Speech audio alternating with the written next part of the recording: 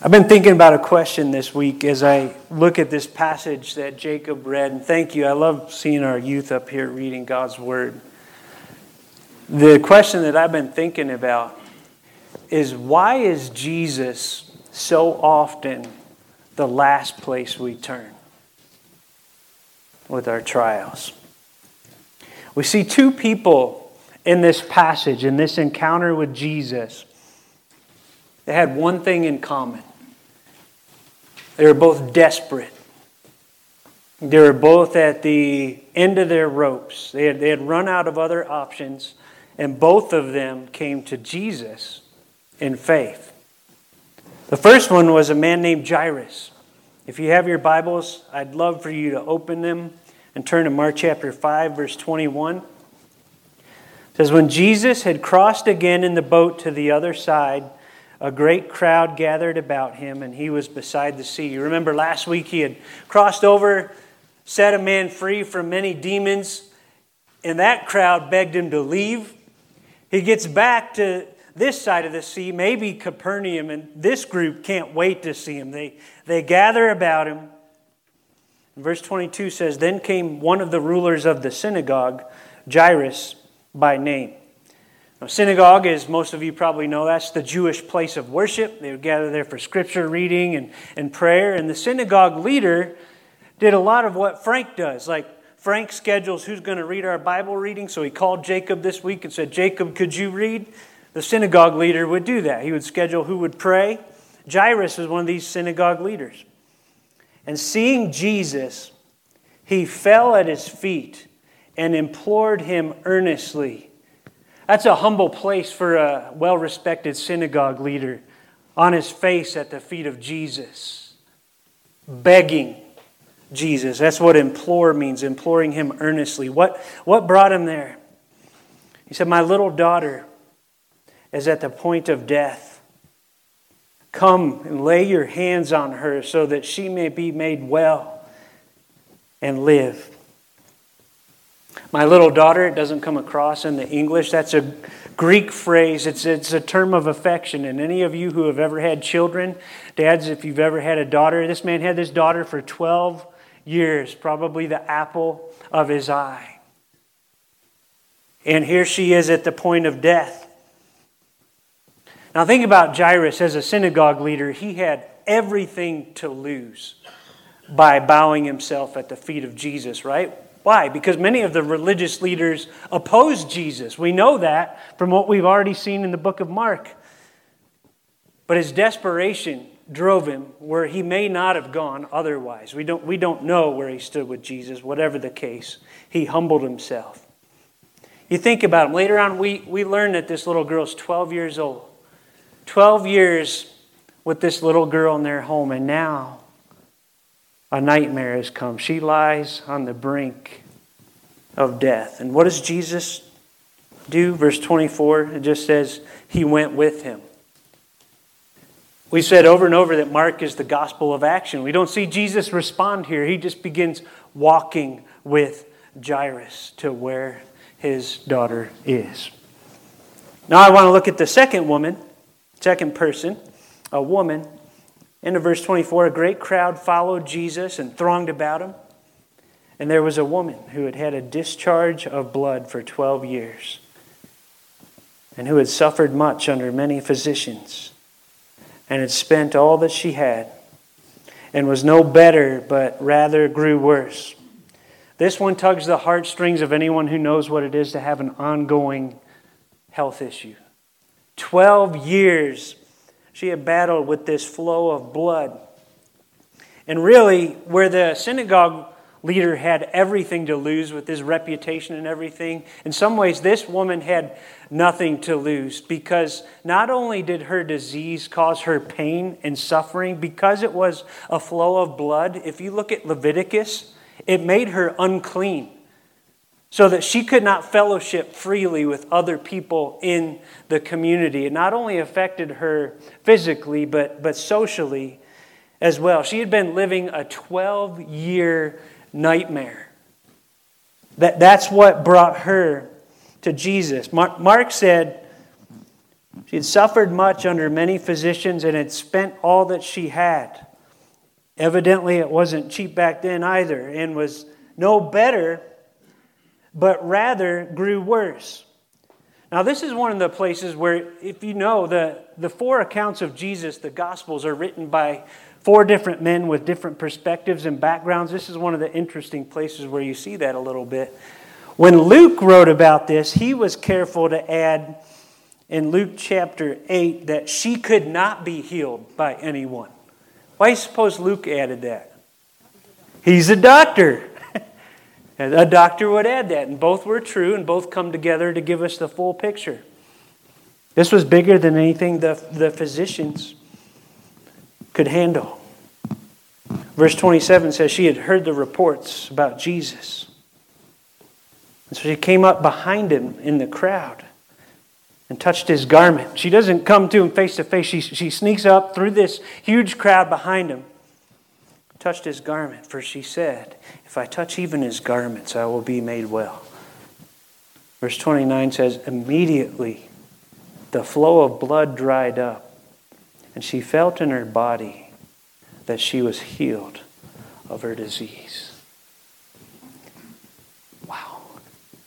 She would have left at this moment, I believe, if she could have. But Jesus was not done with this woman. I love this part. Verse 30, Jesus, perceiving in himself that power had gone out from him, immediately turned about in the crowd and said, "Who touched my garments?" And his disciples, ever the practical dudes, said to him, "You see this crowd pressing around you, and yet you say, 'Who touched me?'" Well, they're like, "Come on, Jesus, there's hundreds of people here, and you're talking about somebody touching you. Well, what's going on here?" And some have suggested that maybe they're even a little frustrated with Jesus' choice of actions here, because they're on a mission, right? They're going to Jairus' house for this daughter who's on the brink of death. Maybe they're thinking, "Come on, Jesus, why this silly question right now with all these people?" But Jesus had a purpose for that question. Who touched me? Who touched my garments? Verse 32, he looked around to see who had done it. But the woman, knowing what had happened to her, came in fear and trembling and fell down before him and told him the whole truth. Why fear and trembling? Well, one, you're in the presence of Jesus. That's a reaction that happens at times in the Gospels. But two, as we mentioned, she was unclean according to the law. And to reveal that she had touched Jesus in that condition may put her in a spot of guilt, or feeling the guilt of having done that.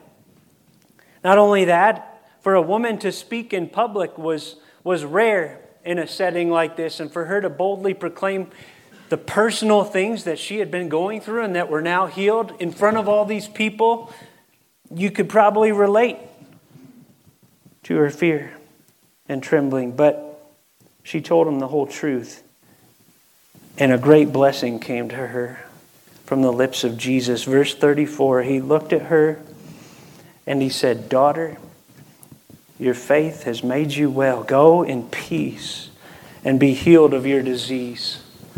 Can you see the heart of the Savior? She would have been content just to get the healing and sneak away, but he wanted so much more. He wanted relationship with her. This takes me all the way back to the garden, if you remember in Genesis chapter 3, when God comes looking for Adam and Eve and he says, "Where are you?" What is that all about? And all through the Bible, it's about relationship. And he says, "Daughter." That's the only place Jesus used that term for anybody in the Gospels.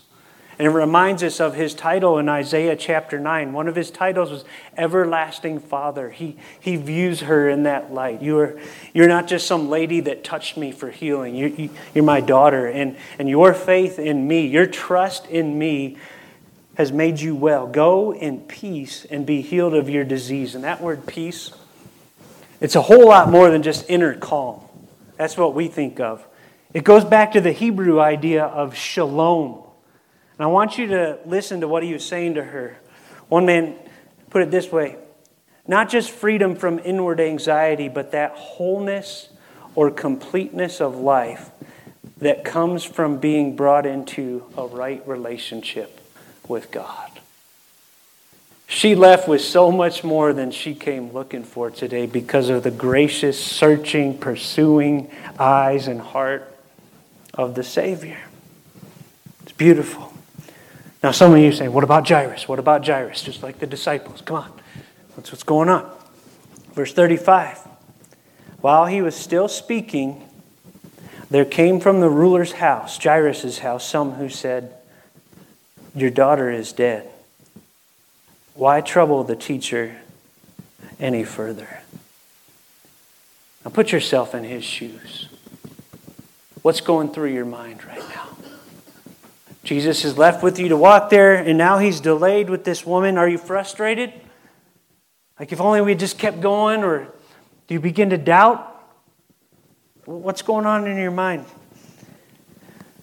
Watch Jesus. It says, overhearing what they said. Some translations say ignoring what they said. I like that. Jesus ignoring what they said. Jesus said to the ruler of the synagogue, do not fear, only believe. When I read of Jesus ignoring what they said, I hear kind of this holy defiance.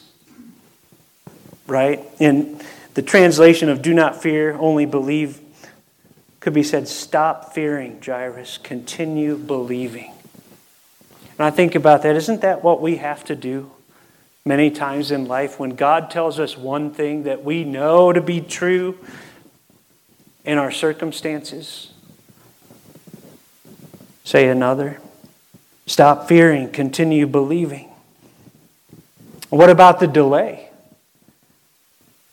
How many of us would admit we have a timetable that's often different than the one God prefers to use? And we don't always appreciate his delays. Listen, G. Campbell Morgan said there is always a meaning in his delay. I saw a bumper sticker in a grocery store parking lot this week that said, always late, but worth the wait. It made me smile. And I thought about that in light of this situation. Is God ever late, truly? No, but sometimes we sure feel like he is, correct? But in his sovereignty and his providence, you can count on the fact that he is always worth the wait. Verse 37 says, Jesus allowed no one to follow him except Peter and James and John, the brother of James. They came to the house of the ruler of the synagogue, and Jesus saw a commotion. Some translations say uproar. People weeping and wailing loudly. Now this may sound foreign to you if you've ever been to a memorial or a wake or a funeral, because in our country we like it quiet. You walk in, it's very quiet, other than a little soft music and soft speaking. But in this culture, the best mourning was loud. Loudly expressing your grief to the place where wealthy people would actually hire extra mourners to make it louder. They would play flutes and sing these songs or chants back and forth to each other. They would tear clothes and hair, and clap their hands, expressing grief loudly. That's what Jesus walked into. Verse 39, and when he had entered, he said to them, why are you making a commotion and weeping? The child's not dead, but sleeping. And you know what they did? Beginning of verse 40, they laughed at him. They saw the little girl lying there dead. They laughed at him. They put them all outside, took the child's father and mother and those who were with him, and went in where the child was. Taking her by the hand, he said to her, Talitha Kumi, which means, little girl, I say to you, arise. That phrase, Talitha Kumi, is in the Aramaic. Most of the gospel is in the Greek. Mark wrote it down in Aramaic. Why? Many believe because as Peter told him what happened, he told him the exact language Jesus used at that moment. And Peter never forgot those words. And Mark wrote it down just as Jesus had said it. Talitha Kumi, which means, little girl, I say to you, arise. Some have wondered, are those the same words the little girl's mother used to wake her up in the morning? It could be translated, little lamb, I say to you, arise. Verse 42, immediately the girl got up and began walking. For she was 12 years of age, and they were immediately overcome with amazement.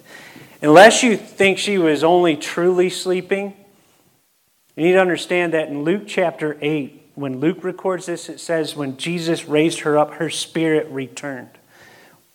She was dead, but in Jesus' perspective, death is only temporary, as sleep is temporary, because He is the Lord of life.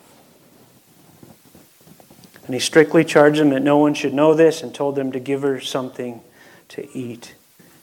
When I see moments like these in the Gospels, whether it's this little girl or the story of the young man at the town of Nain, a widow whose son had died, and Jesus showed up at the ceremony and raised him, or Lazarus. I love that one because later on Jesus is at a meal at his house and it says Lazarus was one of those reclining there with them at the meal. I'm like, what was that conversation like over that meal? Every one of these people that Jesus raises up, every one of these moments is like a fault line or a small earthquake that points forward to the ginormous earthquake that happened on Easter Sunday when the Lord of life Himself rose again. An earthquake to the kingdom of Satan and death and sickness. Earl Ellis said it like this: like its younger brother, sickness, death is an enemy, but it must yield to the powers of the messianic kingdom present in Jesus. In the presence of Christ, death becomes a sleeping. Finis is translated into prelude. Until His return, its sting remains, but its ultimate threat is broken. If we believe, we need not live in dread. Fear not. When we look at His power in these stories, the power of this servant of the Lord, Jesus Christ, King of Kings, I ask the question, what if they hadn't come to Him that day? What if Jairus had not humbled himself at His feet? What if this woman had not come in faith? Because listen, sometimes God does the miracle here. Maybe He's just waiting for you to ask. We heard a story this morning of a man named Rudy that Daryl and Sarah asked us to pray for about 8-9 weeks ago. Doctors had told him at that point he had 1 week to live. 8 weeks later, not only is he still alive, he's progressing. We've been lifting him up in prayer. Sometimes God does the work here. Maybe He's just waiting for us to ask. And we all know He doesn't always do the miracle we're praying for this side. What about in moments like that? Well, when you read accounts of Jesus' power like this and His sovereignty, you can know for certain if He chooses not to do the miracle, He's more than powerful enough to give you the grace and strength you need to persevere in the face of the storm that rages on. Corrie ten Boom, as many of you know, helped a lot of Jewish folks during the time of World War II. Most of you know some of her adult stories.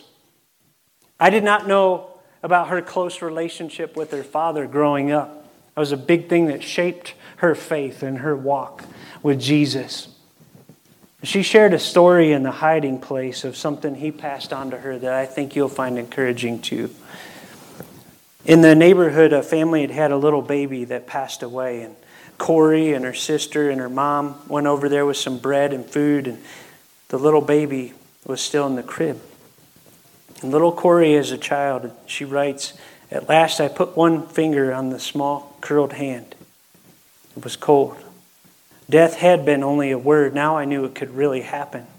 If to the baby, then to Mama, to Father, to Betsy. That night as Father stepped through the door to tuck us in, I burst into tears. I need you, I sobbed. You can't die. You can't."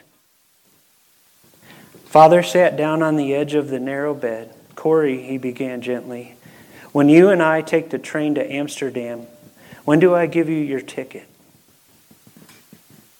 I sniffed a few times considering this. Why, just before we get on the train. Exactly, Father said, and our wise Father in heaven knows when we're going to need things too. Don't run out ahead of Him, Corey. When the time comes that some of us will have to die, you will look into your heart and find the strength you need just in time. These accounts also always give us hope as we look at the Lord of life, that one day, whatever we go through this side, He will make it all right. He is the resurrection and the life. Martin Luther, the great reformer in the Protestant Reformation. I never knew until this week that he had a 14-year-old daughter named Magdalena who caught the plague. And he stayed by her bedside begging for the Lord to spare her life, release her from the pain. She died. But as the carpenters were nailing the lid onto her coffin, he screamed out, "Hammer away. On doomsday, she will rise again." His faith was there even in that dark moment. Why? Because of things like we've read today, because of 1 Corinthians 15:54, when the perishable puts on the imperishable and the mortal puts on immortality, then shall come to pass the saying that is written, death is swallowed up in victory. O death, where is your victory? O death, where is your sting? The sting of death is sin, and the power of sin is the law. But thanks be to God who gives us the victory through our Lord Jesus Christ. That's what enabled him to shout that in defiant faith at his own daughter's funeral. These accounts also give us hope at the power of His resurrection power that is in work inside of believers. His resurrection power is inside of you if you're a believer. Romans 6, we were buried therefore with Him by baptism into death, in order that just as Christ was raised from the dead by the glory of the Father, we too might walk in newness of life. So you also must consider yourselves dead to sin and alive to God in Christ Jesus. Let not sin therefore reign in your mortal body to make you obey its passions. Do not present your members to sin as instruments for unrighteousness, but present yourselves to God as those who have been brought from death to life, and your members to God as instruments for righteousness. For sin will have no dominion over you, since you are not under law, but under grace. You see, His resurrection power gets very practical every time we find ourselves at those moral crossroads. If you're a believer, you don't have to give in to sin. You live a new resurrection life in the power of Jesus Christ. As we close, I think about a couple important ideas. Romans 10:17 says, faith comes from hearing, and hearing through the word of Christ. One of the benefits when we read these true historical accounts of Jesus and His power, they inspire faith in us. Faith comes from hearing. You read about a Savior like that, that's a Savior you want to put your trust in. Psalm 145:5 says, on the glorious splendor of your majesty and on your wondrous works I will meditate. I read that verse yesterday in my quiet time. Then I went out for my run, and purposely the Lord helped me train my thoughts on the splendor of your majesty and on your wondrous works. And I began to rehearse in my mind pictures of God that we have throughout the Bible. Events like the Red Sea, the resurrection, the ascension. Because it's as we focus on the splendor of His majesty and the wonder of His works that faith rises up within us. It's not as we stare at our circumstances. It's as we stare at Him more and more. So as we look at these last few weeks, His power over the stormy sea, nature, power over demons, power over disease, power over death itself. We have come face to face with the mighty servant of the Lord, the King of Kings, the Lord of Lords, who is resurrection and life. I think the practical question for us this morning is, will you come, whatever you brought in here this morning, whatever you carried in that's weighing you down, will you bring it to Jesus in faith? I like what Ralph Earl said here about the woman. He said, while the multitudes were pressing against him, only one person touched him by faith and received a blessing. One wonders how often this is true of the crowds that throng into churches on Sunday morning. Listen, the next few minutes, I invite you to bow your head, close your eyes, whatever you're carrying, bring it to Jesus. Father, as I think about that last statement from Mr. Earl, I can't get around it. It forces us all to a question. Which am I? Am I the person here this morning that's pressing into Jesus in faith, or am I just one of the masses, not aware of who it is we've looked at this morning? Who it is that invites us to salvation if we'd only repent and put our faith in Him? Who it is that invites us to abundant life and hope, grace and strength. Lord, draw us whatever it is we need to bring to you this morning. Maybe it's to come to you for the first time and embrace you as Savior and Lord. Maybe some of us need to ignore some of what people around us are saying and take you at your word. Maybe some of us need to stop leaving you as a last resort and bring our burdens to your feet this morning. Lord, please work. I don't know all the needs, but you do. You know each one. Just like you knew Jairus and that woman. You're looking for a relationship. We'd be foolish not to take you up on it. Please draw us in. Father, I pray for us as a church that you would help us to be faithful stewards of this message of this pursuing God who came to seek and save what was lost and bring shalom into our lives through faith in Jesus. Help us as we take our offering this morning to worship you out of grateful hearts.